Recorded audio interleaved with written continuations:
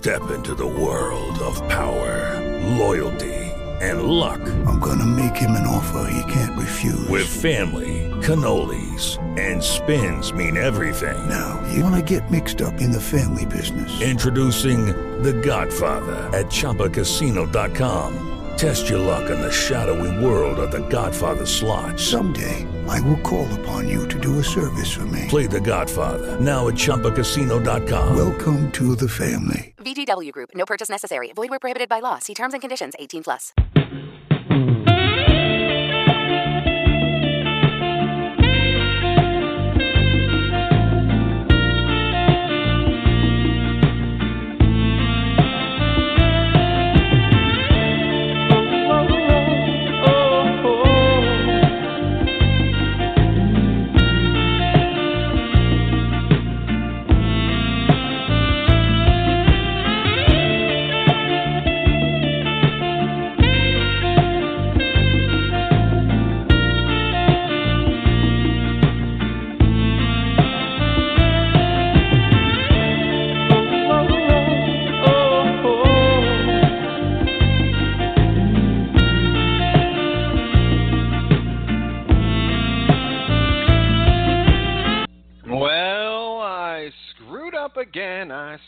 Again. I put the wrong phone number in the title. You'd think Calvin would know the phone number by now. He doesn't. The phone number here on Careless Whispers is 323-642-1484. I, like a fool, told everyone that read the title of this show that the phone number was 642 area code. But Calvin has figured it out. He is here now. Hello, Mr. Chamberlain. Hey, buddy. Yeah, sorry about that. Somebody put the wrong number on there. Well, you would think that you might know the phone number by now. You know, save it in your contacts or something. To be fair, you put a number that's like almost the same as the number. I feel like I could have figured it out, but then like it got all mixed up in my head. Because normally I don't need to look, but sometimes I forget. Then I go back and I look. I flipped the area code in the first 3 digits, so that's my mistake. I was doing it hastily this afternoon. Anyway, we're here. We are here. Kyrie Irving is in Cleveland for now. He is. He is in Cleveland, yes, sir. Cleveland is where he is at the moment. LeBron is also in Cleveland for the moment, right? Well, he's going to be there for the year if you take him at his word that he's not going to waive his no-trade clause. Oh, well, you want to start there? We can start there if you want. Well, let's start with Kyrie and LeBron. Let's start by telling everybody out there we're taking a break from the Celtics this week, and that's not by design. It's just there's not really a whole lot going on. Their big stuff happened already, pretty much. They called on Kyrie Irving, whatever. We're skipping Celtics talk this week, so if you're here for Celtics talk, I apologize. You're going to have to endure the next hour without it. You want to talk about the former Red Claws coach, Scott Morrison, moving to the Celtics staff? Although there have been some training staff movement and coaching movement and just different things happening in the organization, we're going to skip it this week. But shout out to Ed Lacerte, the trainer. He's gone. That's a crazy move. New That's trainer, all I'm going to say about that right now. He's been a trainer for a long, long time. So they're going in a different direction. And I don't want to get into sports analytics right now and the sports science crap. 2 years ago. So we're not going to do that this week. There we go. All right. And it's something we're going to talk about Kyrie instead. Well, Furry, I almost feel like you should be playing the music, huh? Huh? It seems a little it's a party over where? It's a party in Cleveland? No, I don't think it's a party in Cleveland. I mean, no, but is it a party in Boston? That was the question. Because you know what? I guess perhaps it is a party in Boston. Everybody's assuming now, and that's where I stop it. Everyone's assuming that the Celtics are just going to win the East and Cleveland's going to fall apart. No, guess what? With Derrick Rose, the Cavs can do just as well as they did last year as far as the regular season's concerned. They're still going to be a 1 or 2 seed. And if they make another move, we'll see. But otherwise, the Celtics still have to show toughness in the playoffs to be able to get past this team. I'm not sold. Even if Irving is traded for a bag of balls, I'm not sold that the Celtics can get past LeBron just because of the way that the playoffs, the game is different. The Celtics are shaping up to be more of a finesse team. And that's kind of what happens when you get rid of your grit on defense. So this is not Celtics talk, but this is me saying don't just assume that the Cavs are going to fall off, because I don't think they are. This is a Cleveland subject right now. Cleveland is still strong, even if they don't have Kyrie Irving. Well, look. One, they may have Kyrie Irving, right? So let's just come right out and say it. Kyrie apparently told the Cavaliers that he's interested in them exploring a trade for him. And I find that supposedly he told them this a couple of weeks ago, and it just got released recently, which I find the timing of this pretty interesting, because there are reports out there that it may have been someone in LeBron's camp who leaked this now. Regardless of who leaked it, I don't know. There have been stories about LeBron's reaction. Stephen A. Smith is out there saying that he thinks that LeBron wants to beat Kyrie's ass, which is that's about as fun as. Yeah, LeBron's denying all this, by the way. Yeah. Well, I mean, here's the thing. I'm sure he is mad at him, and I'm sure, vacuum where there are two guys and there's no consequences for any of these things. Maybe LeBron would feel that way, but the notion that an NBA player would go and beat up another NBA player when they're both all-star level players it's so outrageous that I almost wish it were true, but it's so Stephen A. Smith. The entire thing is just delightful to me. I don't know. You think Kevin Garnett would have beat up Ray Allen when he went to Miami? No. Yes, that's what I'm saying. I don't think even Kevin Garnett, who is clearly way more volatile than LeBron, would ever punch him. Maybe he would punch him in the moment, if they had an argument on the court. I wouldn't put it past Kevin Garnett. But the idea that Kevin Garnett's gonna go find Ray Allen on the street somewhere when he goes to Miami and then jump him in an alley or something, I'm finding that pretty unlikely, right? Yes, I would say so. He might curse him out a whole lot. He might confront him in public and go at him a little bit, but I don't think he would be physical with him. And I mean, I don't know.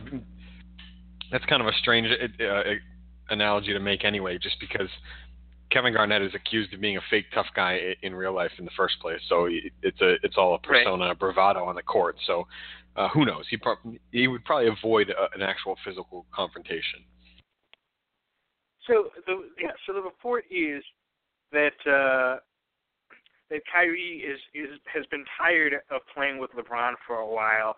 That he considered asking for a trade after last year, but the Cavaliers won the NBA title and he decided against it.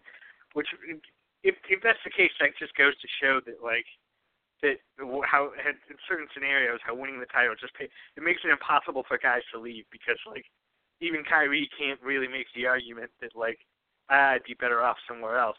And so now they lost in the finals this year, and it's still probably pretty difficult for Kyrie to make the argument that he'd be better off somewhere else in basketball terms, right? Even though that kind of seems to be the argument that he's making, that he's sort of tired of playing under LeBron's shadow, and he wants to see what he can do under his own team. And there's several things that come up with this. One, he keeps, whoever is reporting on this keeps quoting that Kyrie has this connection to Kobe Bryant, and this idea that he has the Mamba mentality of wanting to get out from under his teammates' thumb and just trying to start his own team. It's such revisionist history about the Lakers. That it has nothing really to do with this Kyrie LeBron story, but it's just so annoying for me to even have this be connected to Kobe. But so whatever. Kyrie's his own person. Don't try to be oh, Kobe is corrupting Kyrie and making him become this guy who's gonna go off and be a selfish guy like Kobe. Give me a break with that narrative. What do you think? Yeah, I mean, I don't think that's the way people are looking at it. It's more like I don't think it's that Kobe's corrupting him, and I don't care about their relationship. But you don't need to have a relationship to see the tenacity that Kobe Bryant had, and to know that he wanted to be the man. You know, just the way he played on the court. He demanded the ball. He demanded attention, basically, and he deserved it. Kyrie Irving's got to get to the point where he deserves it, but I think that he's capable. And to this whole, there's a notion out there that Kyrie Irving can't carry a team on his own because he's never won anything without LeBron, and he had a chance when LeBron was in Miami. And to anyone that's making that argument, just please put the Twitter away for tonight. Come back in the morning, see if you really still believe that that's an actual argument that you can make for a 1 or 2 year player, a first or second year player that doesn't have anything else around him. Listen, I'm not an advocate for Kyrie Irving. I don't even think he's all that people crack him up to be, but you can't tear him down for not winning with as the man when he was in his first couple of years in the league. There was nothing around him, and that's so I don't want to hear that. I'm tired of that narrative, and I've seen that on Twitter, and I've seen our own Ty Ray tweeting stuff like that, and it's like, listen, he hasn't actually had a chance to play without LeBron, so you can't hold it against him because the team was nothing when LeBron wasn't there. Yeah, so I guess if you want to like compare, I guess Anthony Davis isn't a winner either, right? Because he's never won anything. Well, like even though he's only been in the league, that's sort of the comparison of like the first 3 years guy. Like I'm not saying Kyrie Irving is Anthony Davis, but you're right. The notion that like a young player has to be a winner in their first couple of years. If you just look at like I feel like Cleveland was not as bad as like their roster indicated outside of Kyrie in the first couple of years. I mean, yeah, they had Tristan Thompson, who was okay, I guess, but like, and they had Dion Waiters, who had a little bit of a revival this year, but like up until this point has largely been a problem spot up until now. Like, what are we talking about with those Cavalier teams and Kyrie? No one thinks that Kyrie is LeBron, and I think no one thinks that Kyrie. I mean, there are situations. So supposedly the 4 teams that he's interested in being traded to are San Antonio, Miami, Minnesota, and New York. Now, Miami and New York, like obviously he would go to those teams and be the man that's being discussed here, where like he wants to try to lead his own team, but going to Minnesota or going to San Antonio. It's like he's going to sort of be in this same situation where he was in Cleveland, which is why I don't totally buy this notion that and I think it's being sold to the public this way for some reason to try to protect LeBron. But this notion that like he only wants to leave Cleveland to be the dominant force and like have a team just all fall behind him. I don't believe that, Ray. I don't believe it either. But yeah. You know what? I will say this, that he has potential to be the best player in Minnesota. As much as I love Jimmy Butler, it's very possible that Kyrie Irving takes a step forward and is actually better than Butler this year. But I will say that there is absolutely 0% chance that he could be the best player if he goes to San Antonio. Leonard is far and away the better player than Kyrie Irving, and he's going to continue to be that way for the rest of his career, in my opinion. So that's the team that I would look at to question whether Kyrie Irving actually wants to lead a team or whether he just wants to get away from LeBron James, because he wouldn't be the man in San Antonio. He would be just another piece. I mean, I think by next year the man in Minnesota will be Karl Anthony Towns either way. But sure. But in terms of being the perimeter guy, obviously Kyrie would be battling. The point is like he only named 4 teams, and 2 of those 4 teams were teams where like maybe he would be the man in Minnesota, but it certainly wouldn't be like I'm going to Minnesota to be the man, guaranteed. No, there are guys there. He's obviously trying to go to that team because he thinks like, hey, we can I can put them over the top. Supposedly he's friends with Butler and therefore he would go there and try to be a part of that team. San Antonio is obviously San Antonio, so he knows what he's. I don't think he's under these delusions, but I think that people seem to be glossing over the secondary element of this in favor of just burying Kyrie for like, why would you want to leave this team, this winning team, to try to go and be on a team that's not as good because you're a loser. You have a loser mentality. I've been hearing this a lot about Kyrie. Have you? I don't know about the loser mentality, but I mean, people are definitely questioning his. I don't want to say will to win, but they're questioning the fact that he's just walking away from a NBA Finals team, and to that I would say, well, I actually give him a little bit of credit for that because he has the confidence to believe that he will still go to the NBA Finals on wherever he goes. And that's the way that I'm looking at this thing. I mean, maybe he wants to get away from LeBron James, and all the LeBron James supporters out there are trying to tear him down because of that. And because he's kind of throwing LeBron under the bus, and LeBron's whining a little bit about it. Nobody's surprised by that. But the point is, if he didn't have confidence that he could carry a team to the NBA Finals without LeBron James, he wouldn't be demanding a trade. He has to be able to. He has to feel that that his team, wherever he goes, will have just as good of a chance to reach the NBA Finals as Cleveland does. And if he doesn't feel that way, then he's a fool for demanding it, because he should stay where he is.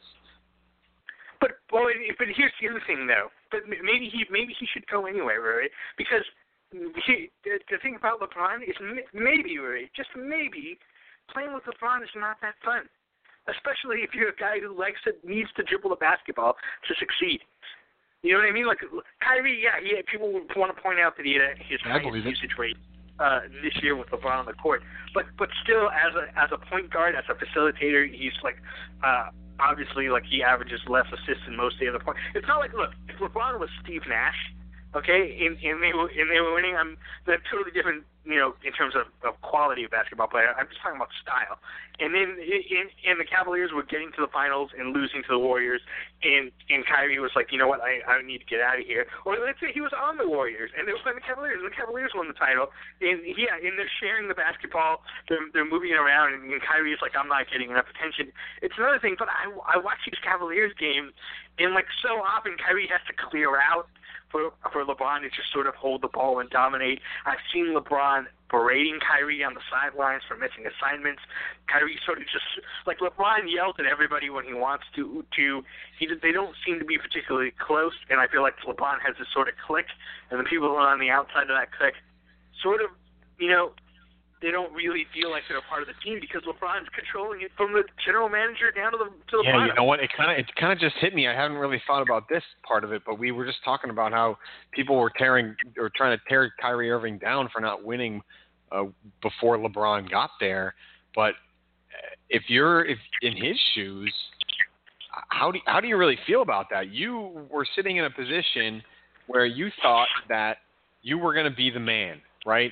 And you thought that you were going to be the focal point of this Cleveland team for the next couple of years because LeBron wasn't there. And they drafted you number one. And you are one of the best prospects to come out of that draft, if not the best. I'd have to look at the draft to remind myself who else was in it at this point. But, I mean, when you look at the first couple of years in the league for him, he was basically the guy on those teams. And then all of a sudden LeBron comes home and he's this big giant hero and nobody's looking at you anymore. If you're a guy that likes the spotlight, you're not going to take kindly to that, regardless of whether you win the NBA Finals or not, which he did. He still doesn't want to be in Cleveland anymore because they allowed LeBron James to come back and they treated him like he was the king, and they just basically took the throne right out from underneath Kyrie Irving's ass, if you will. By the way, it's not even just all of that. It's also that it's becoming more and more clear that LeBron is probably gone, right? What if Kyrie knows that? Kyrie's not dumb. He can read the tea leaves. Like, what if Kyrie doesn't want to be the guy stuck in Cleveland after LeBron leaves, and he doesn't like the fact that LeBron sort of seems to be making this decision unilaterally and not worrying about what Kyrie thinks? What if Kyrie's like, Kevin Love being thrown out there as a potential trade bait has already been done? What if Kyrie's like, you know what, get me out of here first? You know what I mean? Why should I wait a year and then be under contract for another year after that without LeBron when I can get out of there now and sign my re-up with my new team? Like, why would he not do that if you really thought LeBron was leaving, which I think is a distinct possibility, looking at everything that's happened. Yeah, man, I don't know why I'm defending Kyrie Irving so much tonight, but I'm just sort of looking back and 2014-15 was the year that LeBron James came back to Cleveland as the hero, right? And I wish I had saved this tweet, basically, because I saw a tweet. Somebody was retweeting Kyrie Irving from 2014. I can't remember whether it was before or after LeBron declared that he was going back to Cleveland. But basically, Irving said, I'm in it for the long haul, Cleveland. I'm here, and he signed his extension or his long-term deal. And the person was retweeting him today to mock the fact that now he wants to leave. But I was hoping that the tweet that he sent originally was before LeBron declared that he was going back to Cleveland, because that would fuel my argument. You know, it would sort of say, well, Irving thought he was going to be the man when he said that he was in it for the long haul, and then all of a sudden LeBron's coming back and taking all the spotlight away from him. So, listen, I'm not going to say that I feel bad for Kyrie Irving. I don't. He's basically dictating his own future right now. He's chosen teams he wants to go to. I mean, granted, if Cleveland finds a deal to a different team in the league that's not on that list, I'm sure they will pull the trigger, and he will have to go play there for the next 2 years. But I don't feel bad for him. He just won an NBA Finals. I will probably back off my stance if he doesn't perform well wherever he is next year. But I think he can pull it off at this point. I think that he can at least get to a conference final and put himself in position to go to the NBA Finals without LeBron James. So really, LeBron says he will not exercise his option, his no trade clause. He will not give that option up for any team in the NBA in this upcoming season, no matter what happens. Why do you think that he leaks that information? Like, some people think that it's good for Cleveland that he's saying that, because he's saying, hey, I'm going to be here no matter what. But I sort of see it as the opposite of that, meaning like, I'm not going to allow Cleveland to get assets back for me before I leave next year, no matter what, because screw Cleveland. That's what I look at, because let's just say hypothetically, if you're Cleveland's GM, do you try to call LeBron's bluff in that situation? Maybe you look at the trades out there, and Kyrie's trade value is not what you would like in terms of getting back immediate stars, because those guys don't necessarily become available all the time. So you're looking out there, and the best thing you can get are young guys to rebuild for your future, but you know that that's going to burn the cap for this year and LeBron. Do you trade Kyrie for guys who don't help you in the long term to try to win one more title and sort of appease LeBron on the off chance he decides to stay? Or do you go the other way, trade for young guys, ensuring that LeBron leaves for sure, but getting a jump start on your future? That's such a filthy I mean, I don't know. Listen, this is a tough question. This is something this is why they get paid the big bucks over there, right? But honestly, if you even have the inclination that LeBron James is going to just walk away, then you set yourself up for the future as best you can, and then you go to LeBron and you say, listen, if you really want to look like a loyal guy, you're going to stick around, and you're going to build with these younger guys, and you're going to have a chance even with these young guys that we just traded for, because you're LeBron James, and we will fill in role players around you and these young guys.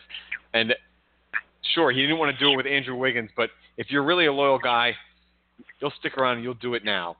And if he doesn't, then it's on, even though you're going to take heat for trading away Kyrie Irving for the future or whatever, it's going to look bad on you. To me, that looks bad on LeBron James, because if he really wanted to be the guy to Cleveland and just be that hero, that true hero, he would stick around anyway, and he'd play it out, and he'd try and get back to the finals and prove everybody wrong. But instead, he's going to do the normal millennial NBA player move, Kevin Durant, and go to the best team that he can. And it's not going to be Cleveland. Because that's what they do now. That's what they do now. And it frustrates the hell out of me. All right. Fair enough. It'll be really interesting to see how it plays. It feels like it's blowing up over there, and it's turning into a delightful circus. I kind of hope Kyrie doesn't get traded, even though you know I love a good NBA trade and I love good NBA trade speculation. But I just want them to just simmer in the season and see sort of how they have to play on the court with each other and like LeBron's passive aggressive quotes. I can't wait for next season already to start already. I'm ready for it. All right, well, we just talked about Cleveland Cavaliers for 25 minutes on this show. That's a damn record, and I don't like it. So let's move on to another guy that I don't like. Maybe we'll make this a 5-minute talk. Where is Carmelo Anthony going to end up by the time, let's say, Christmas rolls around? Because I want to leave the option open for players that have just been signed/moved to be traded in a deal for Carmelo Anthony, which is right around December 15th. So, Calvin, I ask you, where will Carmelo Anthony play on Christmas Day? I think that he'll still be in New York. Am I crazy? And the reason why I think that is because he's setting up the situation where he only wants to move to Houston or Cleveland. And I just don't see how either of those two teams gets it done, barring like a third-team scenario where the Knicks get back like the sort of young guys who are going to help the Knicks now. Neither Houston or Cleveland has any assets unless they're going to move Melo for Kyrie, which would sort of be hilarious and amazing. I guess New York is on Kyrie's list of teams, and that would be the one thing. But I would love to see that because I'd love to know if like that would make LeBron happy or mad, right? That it'd be an interest. But beyond that, like if I'm Carmelo, I don't understand why I'm so. Why does Carmelo, other than the fact that he has this no trade, like why is he trying to wield so much power in deciding where he wants to go? Like, isn't he tired of just talk about a guy? And I realize it's because Carmelo has been sort of talked to death. And Carmelo was having a war with Phil Jackson, where he's like, nah, you know what? I don't want to be traded. Screw you. But Phil Jackson's gone. You won that war already. I mean, I feel like Carmelo should be opening himself up to other teams. You don't have to open yourself up to every team. I get it. You don't want to be sent to Memphis. That's fine. But like, why not? Why not? Be sent to Portland to play with Damian Lillard. Like, why not? McCollum for Carmelo Anthony. I mean, how does that not work? Those two can't play in the backcourt anyway. Carmelo, Lillard, and Nurkic, like that's a way more interesting team to me. And why would New York would do that deal in a heartbeat? I don't know. I just see him. He's really limiting himself by only making himself available to a couple of teams that I don't think can get him anyway. Yeah, it's a strange situation because he's definitely. I don't know. If I were him, I would just be tired of being in New York, and I would be happy to go wherever they could send me. I mean, is there a worse situation in the NBA right now than the New York Knicks? Please tell me whose roster is worse this year, next year, and the year after. If you just project things out right now, is there anyone? I mean, the Nets, I guess. The Nets are improving on a every other day. It seems like the Nets have done something to improve their team. I like Alan Crabb. They just traded for him today. Listen, I'm not thinking that the Nets pick is going to be a top 5 pick anymore. I'm not. I'm just. I don't feel like the Nets are as horrible as people are expecting them to be. If they are that bad, then that's great. I will love it. But with every little move that they make, they seem like they're getting closer from or further away from the bottom. I keep forgetting the Hawks are my trendy pick to win the lottery next year. The Hawks are your trendy pick, but I don't know, man. If Carmelo went to, let's put it this way: if Carmelo went to Atlanta, would they be?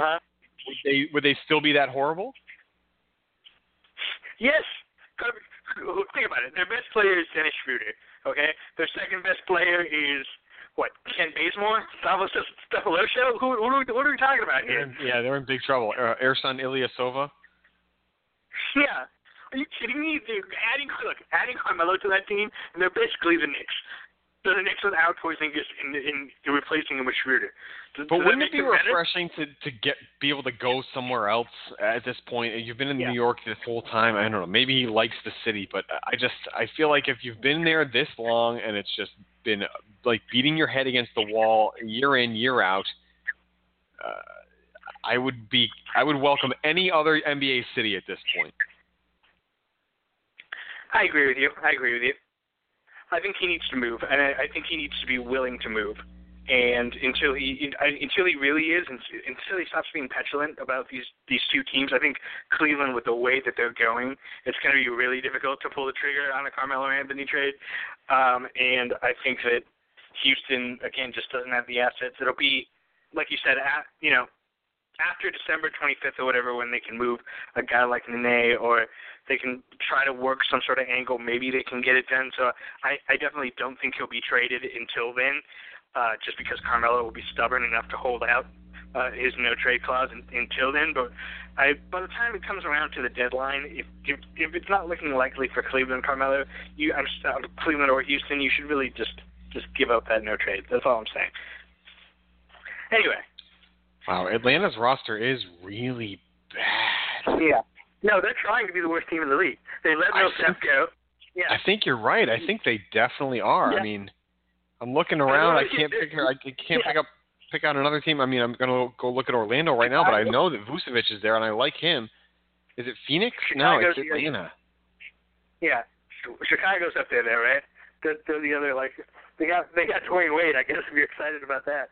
Oof, Wade. No, I mean, they have Zach LaVine. Could they be excited about him? Robin Lopez is still a capable center. They have Mirotic. Who knows if Mirotic bounces back this year? I look at Chicago and I don't say horrible. I look at Atlanta and I say this is a really bad team. And the other one that I was going to check is Phoenix, but I know that Phoenix is running with Devin Booker, so they're not horrible. If Bledsoe's healthy... What's that? If Bledsoe's healthy, I mean, they're not bottom 2, 3. Atlanta is just really horrible. You're right. You know what? Yeah. I'm jumping on board the Atlanta tanking train tonight. Yeah, they'll be the worst team in the league. Anyway, what is next? Oh, yeah, OJ. OJ's free Ray. Play the music. Oh, do we have music for something like that? Because I'm pissed off for greatness. Close, I guess. Well, he's not there yet. I don't know if you have Do you think OJ is going to stay? I think the world might understand. It's okay, OJ. I just want you to know.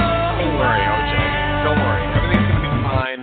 You're not going to get in any trouble. You're not a criminal. You're a fine, upstanding human being, as you yourself said, O.J. Simpson. Are you kidding me with this guy? Those lyrics really work for O.J. I gotta say, they really do. Yeah, I'm glad I found that. Yes. Yeah. Anyway, so did you happen to see any of his parole hearing? I didn't see it, but I heard some clips, and boy, did he just sound like he has not changed one bit. He's still the mumbling, bumbling idiot that was trying to talk his way through murder trials 15, 20 years ago. He sounded really angry still, like about his stuff being stolen, and he sort of blamed it. Like there was like a fascinating lack of contrition to me, because I feel like in real life I've not been to literally any parole hearings, and I don't know that I've even ever seen or heard a parole hearing be televised before. Have you? I can't think of a time. So like no, this one was televised just because of the the magnitude and the just what happened with him throughout the last 20 years. This is a high profile thing, and there were going to be a lot of reporters there, so they decided to televise it. So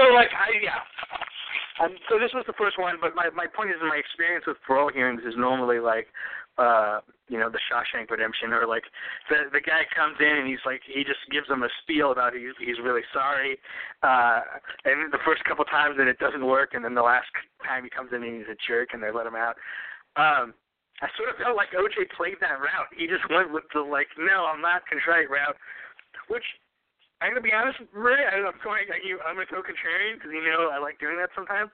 Like, I don't understand why he shouldn't be let out. You know what I mean? Because he's not in jail for murder. He's not in jail for murder, and the fact that he got 9 years. The sentence was bad. No, you're right about that. And you know what? As far as parole hearings go, from what I've heard, just from people sort of talking about it over the last couple of weeks, it's not so much about what you say at that hearing. It's more about how you've acted while you've been in jail.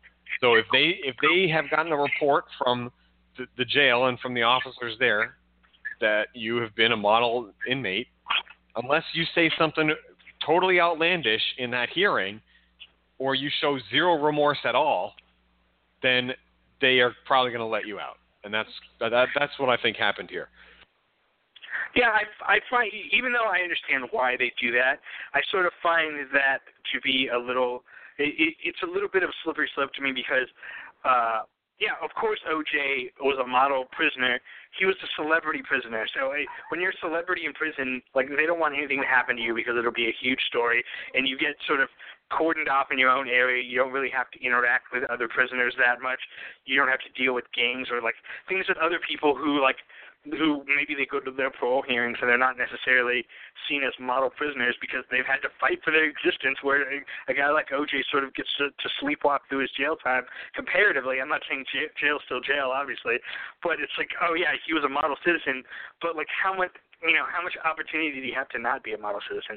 But that's neither here nor there to me, ultimately, because, like I said, his original sentence for the crime that he committed, regardless of whether or not he's remorseful, was harsh for the armed robbery. The murder has nothing to do with this, and people were sending letters in about, you should consider what happened in 1995. Why I don't understand why the parole board should consider an acquittal.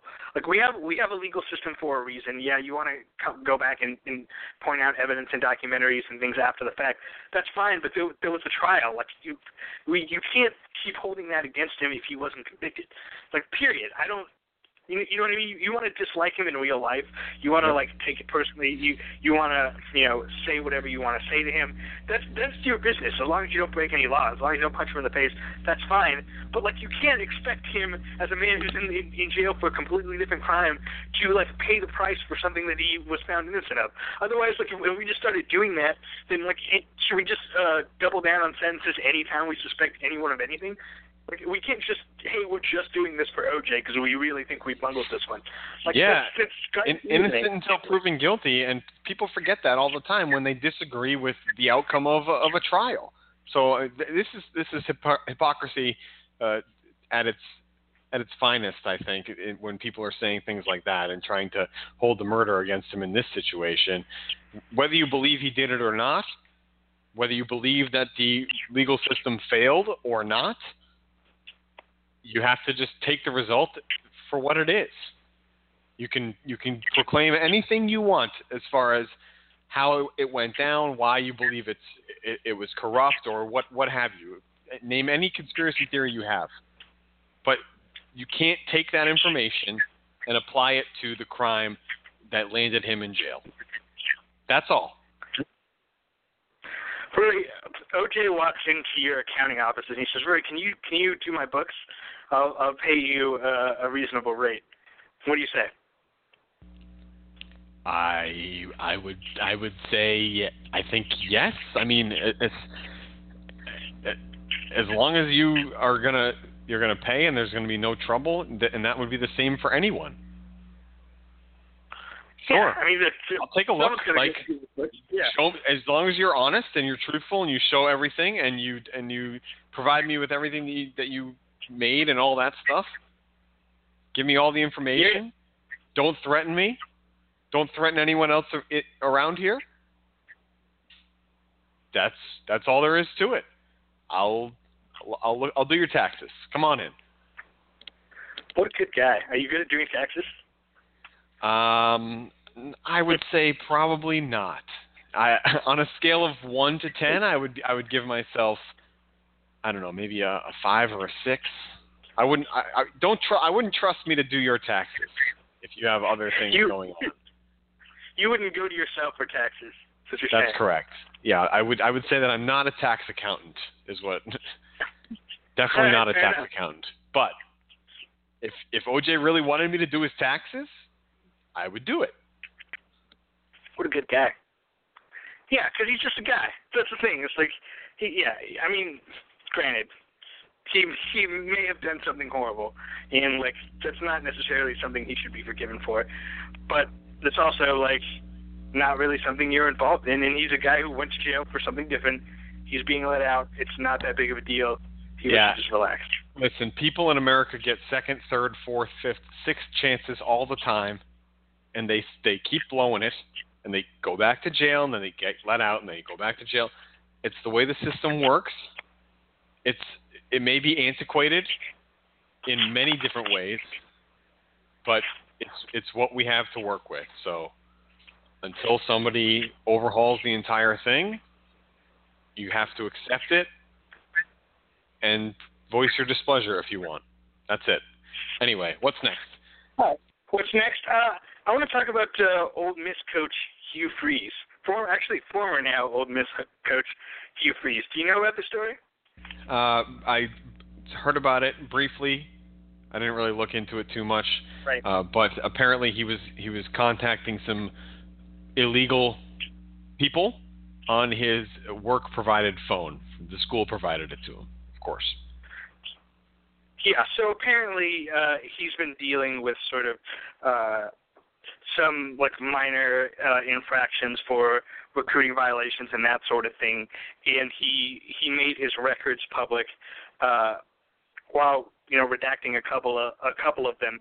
So the former Old Miss coach before Hugh Freeze, this guy Houston Nutt, is like he's suing Old Miss for like wrongful termination right now, and his lawyer, Houston Nutt's lawyer, is like friends with some random guy who, when Hugh Freeze's like information, when his phone numbers were let out, just started like researching, going through all his phone numbers randomly. I don't even understand why completely, to try to, I guess because of the infractions, to try to sort of like get infractions to then give to Houston Nutt in his allegations against Old Miss to be like, yeah, you fired me, but like this guy still has his job and look what he's doing.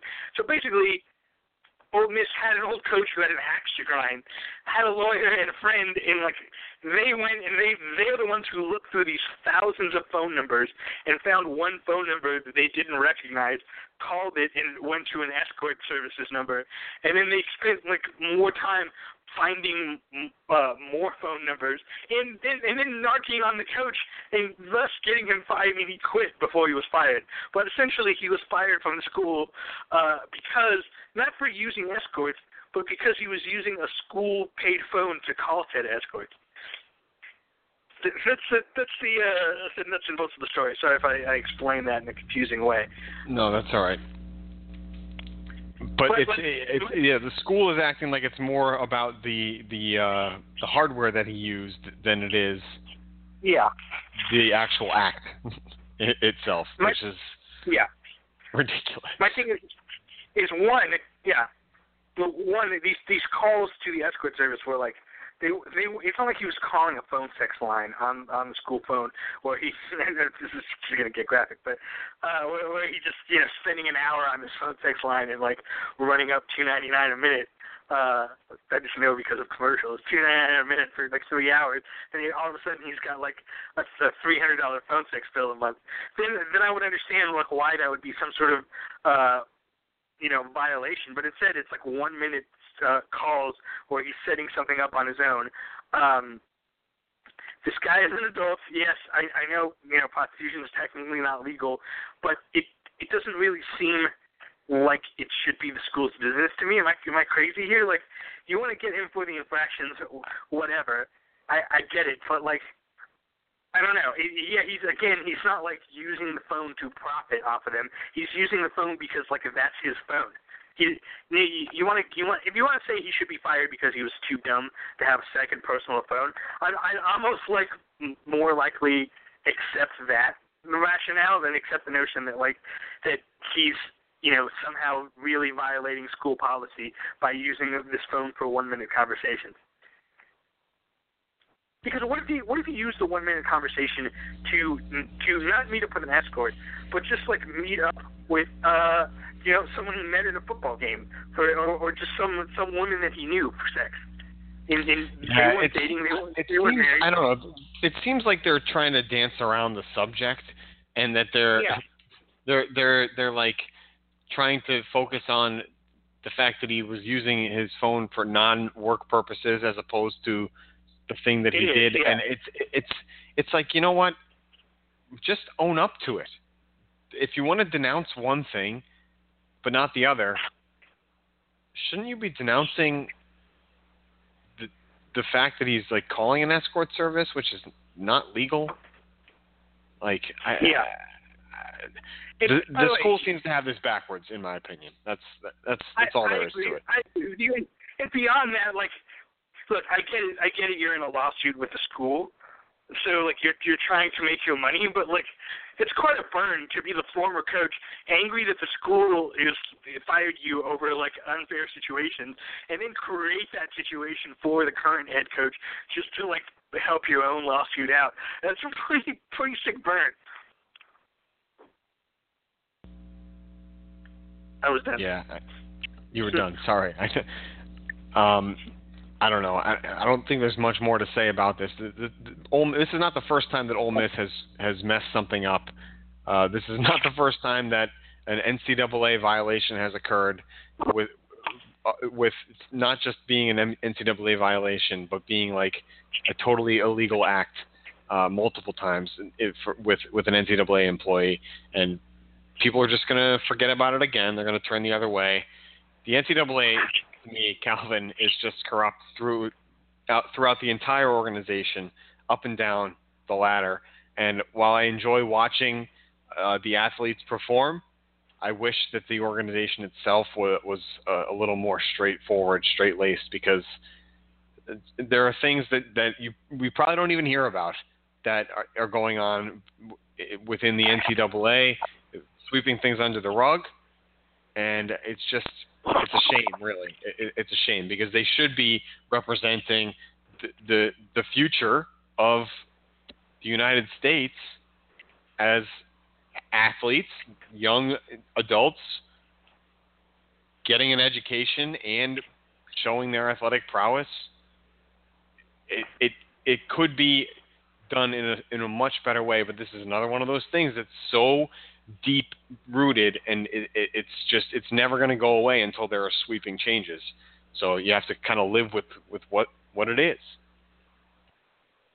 Yeah, I guess it's just I don't know. It's annoying that school that just basically creates slave labor with their athletes. Essentially, it's they want to turn on a guy for you because he did something in his private time that I guess is technically illegal, but I don't know. I'm not really behind it. I guess I'm losing momentum here. So let's move on to the Cowboys then, huh? Yeah, the Cowboys. Were they put in a tough spot. Okay, so why don't you explain it, and then I'll sort of gather my thoughts here, because I look at this from a little bit different perspective after the Patriots had the whole Aaron Hernandez experience, and I dealt with people talking about that every single day for years, or a year and a half, or whatever it was around here. So this is nowhere near that, but I feel like the Cowboys cutting the player that you're about to talk about was a snap reaction, and that may have had something to do with it, just because they wanted to just cut ties before they even knew what happened. But go ahead. Yeah, I mean, here's the thing about the Cowboys is their biggest issue, Rury, is hypocrisy. So this guy, Lucky Whitehead, great name, although ironic because of the run of bad luck. So I don't know if you heard about this other story that happened to him just this week, but his dog got kidnapped and ransomed for $20,000, and he ended up he ended up getting it back after like someone saw the dog on Instagram with a rapper, and the rapper like said that he had bought the dog from people who had stolen it, and he was trying to get his money back from Whitehead. That was the story, but he ended up giving the dog back. But anyway, so he was like super worried, got his dog back, and then apparently he had an arraignment in Virginia for a shoplifting charge that he had caught earlier in the year, and he did not show up for his court date. And immediately upon hearing the news that he did not show up for his court date, the Cowboys cut Lucky Whitehead, wide receiver, and which was, it's all well and good. Look, you don't show up for your court dates. How many chances you want to give a guy? The only problem, Rury, is that it wasn't Lucky Whitehead. He was not in Virginia at the time. There was a guy there who apparently, I don't really understand this story either. I mean, they didn't really give more information, but this guy who did get arrested gave the cops Lucky Whitehead's name, date of birth, and social security number from memory. How he had all that, I have no idea. And seems strange, right? Yeah. He was processed as Lucky Whitehead, and Lucky Whitehead never went to his court date because he didn't know it existed. So all of this is to say a couple of things. One, like, it's neither one like Lucky Whitehead or this guy. Neither one of them were fingerprinted. Like, two, yeah, whatever name you want. The police down there definitely bungled this for sure. Like, this is not even close. But this makes me wonder. Like, Lucky Whitehead's only 25 years old, the football player. So this leads me to believe that the person that was arrested, at the very least, looks like Lucky Whitehead, because from what I saw, they actually pulled up a photo of him from records, and it matched, or it was close enough, right? So this guy must look like Lucky Whitehead, in which case, having known that information, he must have realized this at some point and somehow hacked into the guy's phone or something. Maybe he bought it on the internet now that the internet is being, I don't even want to get into that. He found it somewhere. He hacked in. Let's just go with those. We'll go with those cliche terms for this purpose. And he got that information and said, "Hey, I look like Lucky Whitehead. I can get away with anything," and just give them his information, and I'm gone. To me, the police should be trying to chase down this other guy now. Figure it out. That's dangerous. What if you find somebody else that he looks like? He's going to do the same thing. Yeah, no, maybe. But the problem, Ray, is that in the wake of this incident, the Cowboys immediately cut Lucky Whitehead, so he's gone. There's no uncutting him. He's out. All right? Yep. He got cut basically for committing no crime, and then the Cowboys, like you were just talking about with Ole Miss, where they came out and they focused on the wrong part of it. The Cowboys came out after the fact and said, like, yeah, this guy has been a problem for a while. I guess he missed a team meeting or something because he fell asleep and was suspended for a game last year, and this was just the final straw. So I know what you're talking about in terms of like having a certain amount of empathy for the Cowboys and being like, well, look, like you know, a guy commits a crime and like you don't want to be the organization stuck trying to stand behind a criminal. But my problem with this one is the crime that he, quote crime that he committed was shoplifting, right? Two, it was like, okay, and I realized he then didn't show up for his court date, but like, even if he, even if he did it and then they caught him and ran him down, he's probably not, he's probably just got to like pay a fine or something, right? He's not going to jail for shoplifting. He's just not. And even so if you're the Cowboys, yeah, maybe you cut him because you don't want to deal with the headache, because teams don't want to deal with the headache. Even all of that, I would be okay with in theory, beyond feeling bad for this guy who had a case of mistaken identity. And maybe like the Cowboys should come back to him and be like, our bad, we'll reassign you to the roster. I really think that's what they should do, even though they're taking the attitude of like, nope, what's done is done. So, yeah, they should. You think they should do that? They should do that? I think they should do that. Yeah. Yes, they should definitely try and re-sign him. Who knows? I would say that he probably wouldn't want to re-sign there. He may say, "Screw you, I will go find somebody else," which would be, I wouldn't blame him for that. But out of good faith, they should definitely reach out to him and say, "Hey, we screwed that up. Do you want to actually come back?" They won't. They should. all of this doesn't matter in the wake of their total unyielding hypocrisy in comparison to the Ezekiel Elliott stuff. This is the biggest problem. That's my biggest problem with this situation. It's not even close. It's like Ezekiel Elliott reportedly committed domestic violence against a woman. Okay, Jerry Jones says he went over the evidence, and there's absolutely no evidence that this occurred. He looked at all the information. He's trying to do a preemptive strike against the NFL, which, can I just say, and this applies to Robert Kraft, this applies to Jerry Jones. Like, I don't like NFL owners trying to stop the NFL from doing its job in terms of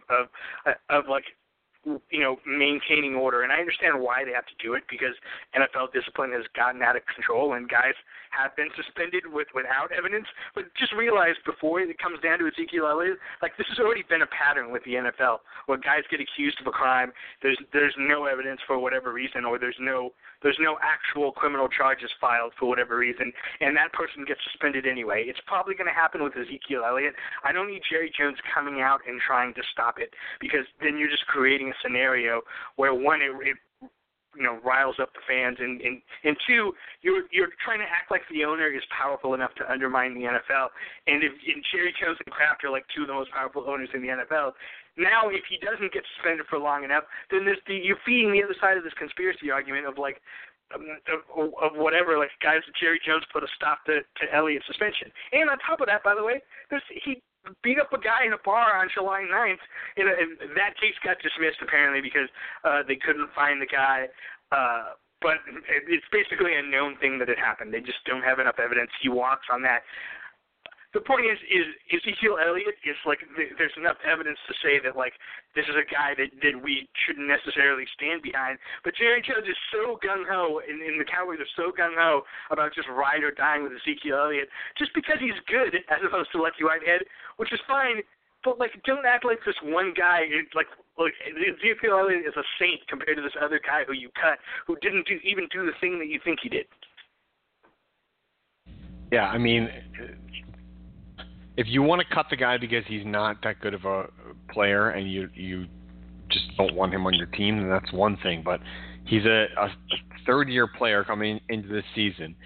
He has been more of a return man for them than anything, but he's just in basically his third year, and I would think that they would give him a more of a look than that. But they're not, like you said earlier, they're not focusing on the right thing here when they decided to cut him, and that's just, I don't know, the hypocrisy of them is pretty ridiculous, because the same thing happened with J.J. Hardy.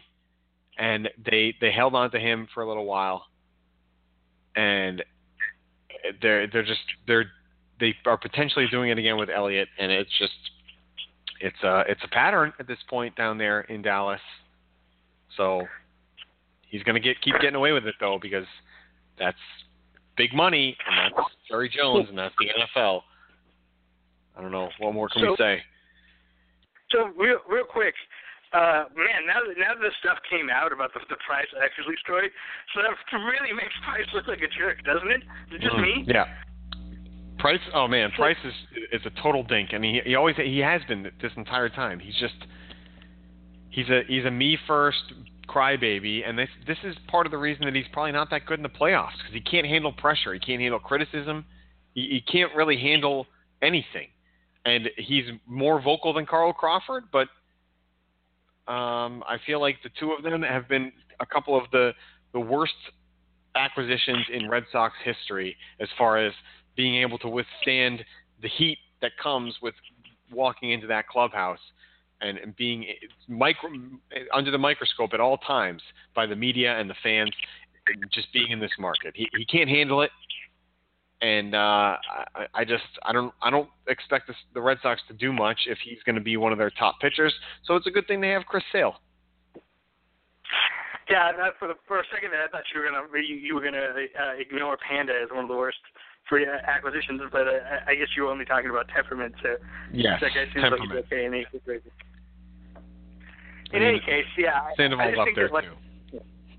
Actually going and saying that that he didn't like.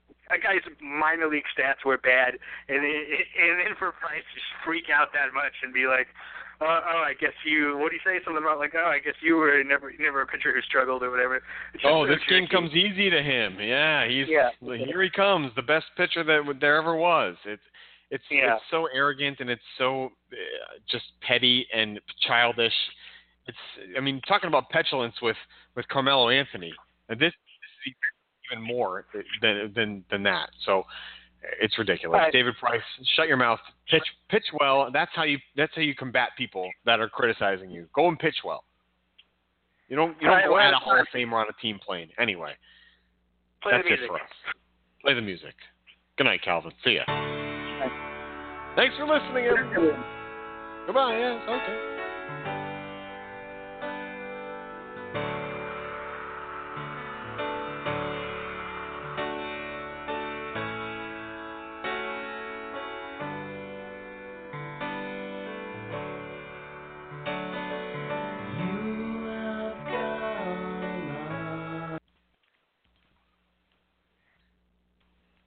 Lucky Land Casino, asking people, what's the weirdest place you've gotten lucky? Lucky? In line at the deli, I guess? Aha, in my dentist's office. More than once, actually. Do I have to say? Yes, you do. In the car before my kids' PTA meeting. Really? Yes. Excuse me, what's the weirdest place you've gotten lucky? I never win and tell. Well, there you have it. You can get lucky anywhere, playing at LuckyLandSlots.com. Play for free right now. Are you feeling lucky? No purchase necessary. Void where prohibited by law. 18+. Terms and conditions apply. See website for details.